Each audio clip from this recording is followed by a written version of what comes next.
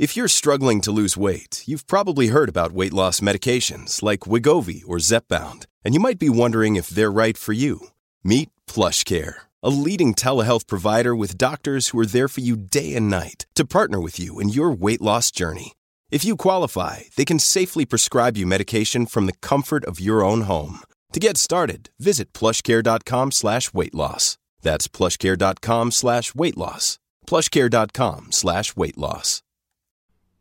So what is the difference between an in-house CRA and a field CRA? Coming right up after the intro.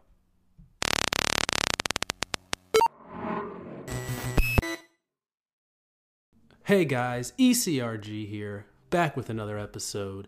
Today we're going to be talking about what is the difference between an in-house CRA and a field CRA. So I've done videos on, what an in-house CRA does, and I've done videos on what a CRA does. But we've had a subscriber request to do a video kind of comparing and contrasting the two. So we're going to get into that today about, what an in-house does and what a CRA does in the field. But before we get into that, I just want to let you guys know about the resume review program and some of the coaching we've got going on. The resume review program is for anybody who's having a hard time getting into clinical research or having a hard time changing positions within the clinical research field. Now, this can be a very, very hard thing to do once you get into a clinical research position, and you may not know how to best position yourself to change positions within the field. And then we've got interview coaching / interview prep going on too. So a lot of people get nervous before their first interview. They don't know what kind of questions are going to be asked.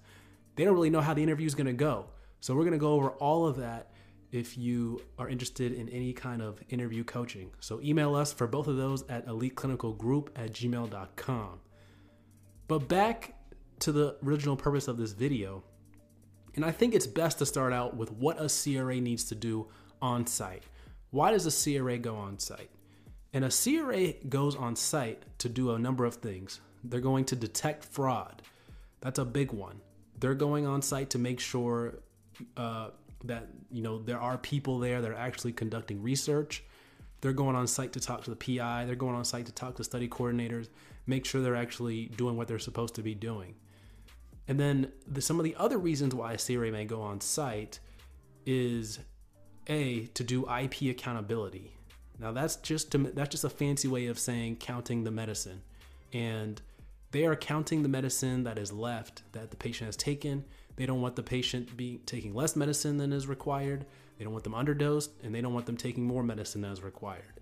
Especially in situations where the patient may see that medicine is working, people may have a tendency to kind of take more medicine than they need and save it for after the clinical study. So a monitor is going to go on there and count it, making sure that's not happening.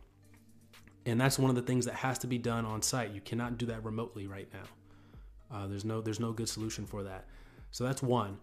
And the other thing that they're going to be doing is source data verification / source data review.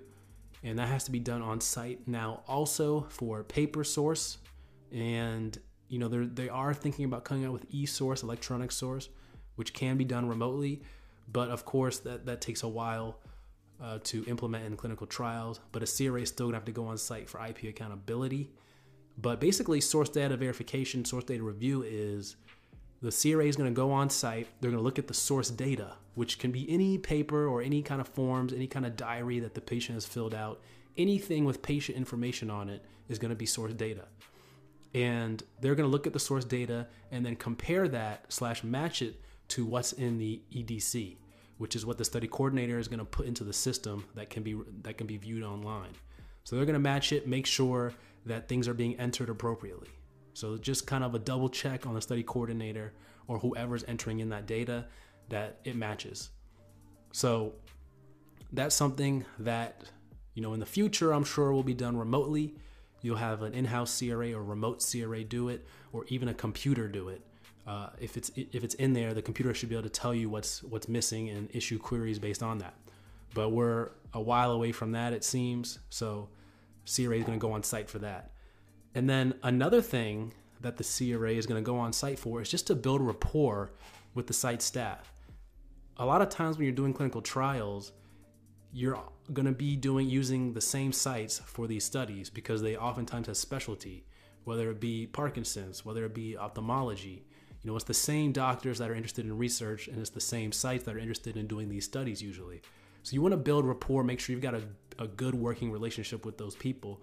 And a great way for that to build that relationship is for sponsors to send their CRAs and for CROs to send their CRAs on site to build that rapport. So those are the main 4 reasons why a CRA is going to go on site. And, everything else is going to fall on the in-house CRA.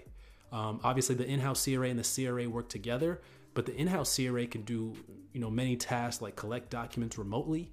The in-house CRA is going to be issuing queries remotely. They can do that, where the CRA may be talking about to the site when they're on site about these queries and helping them go through them, and they can do that in person.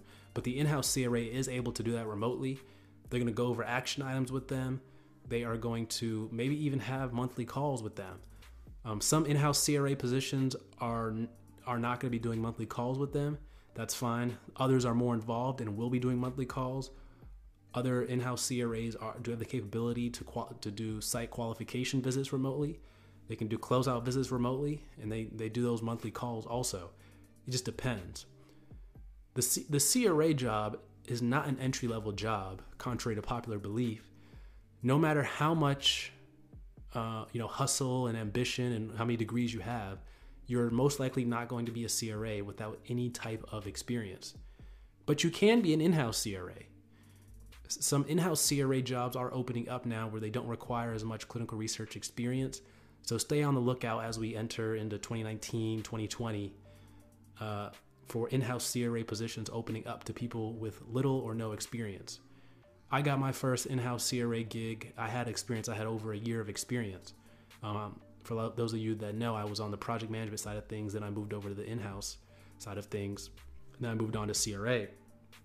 But one of the things about that is, the in-house role is entry level sometimes, but sometimes not. And the field's kind of weird with that. But it looks like they're now making it entry level because, like I said before, they can do a lot of the things that the CRA doesn't have to worry about when they go on site. The in-house CRA can do it remotely, like collect documents and all those type of things. So the CRA can just focus on doing what they need to do on site. And that's pretty much it. That's the main difference between the in-house CRA and the field CRA. So I think it really helps when you break it down as what does the CRA do on site and why do they need to be on site. Then the in-house CRA can kind of do everything else with the main things being collecting documents, putting them in the TMF, issuing queries, answering action items, even answering questions about the protocol from the site. The site has a hard time usually getting in touch with their CRA because the CRA is flying in the air. They could be on site somewhere else, may not be as responsive to email, may not pick up the phone, which is fine. So that's why there's always good to have an in-house CRA on standby that a site can pick up the phone and ask questions to. And I find that even though the CRA in a lot of cases may be the first contact for the site, if the CRA doesn't pick up a few times, they're going to start calling the person that picks up. And they're very quickly going to find out that's the in-house CRA. So that's another big difference. I mean, a lot of people get confused with in-house. In-house doesn't necessarily mean the CRA is in their own house. It just means that they're in the office usually. Some in-house CRAs do have the capability to work remotely. It could be anywhere from 1 to 5 days a week. But in-house just means like in the office or like in their home office. And remote CRA, same type of thing. But I typically like using the word field CRA for people that are in the field and traveling. That's the traditional monitor role that everyone kind of thinks about when they think of CRA. A lot of times when they have job applications out, they may say remote CRA, but really what they mean is that they're not tied to an office. They can live anywhere in whatever region they're hiring for, remote CRA. But they also refer to remote CRAs as in-house CRAs that don't travel. So it can be kind of confusing to keep that simple. Ask questions down below if you guys got any questions. Hopefully this video made some sense, and thank you for the person that put this in the comment section, and I hope this answered you. Please put any follow-up questions you may have in the comment section. As always, guys, like this video, share, subscribe. And if you're listening on the podcast, leave us a review. Please, please, please. We get a bunch of listeners on the podcast on the daily. So please leave us a review. All right, guys, take care.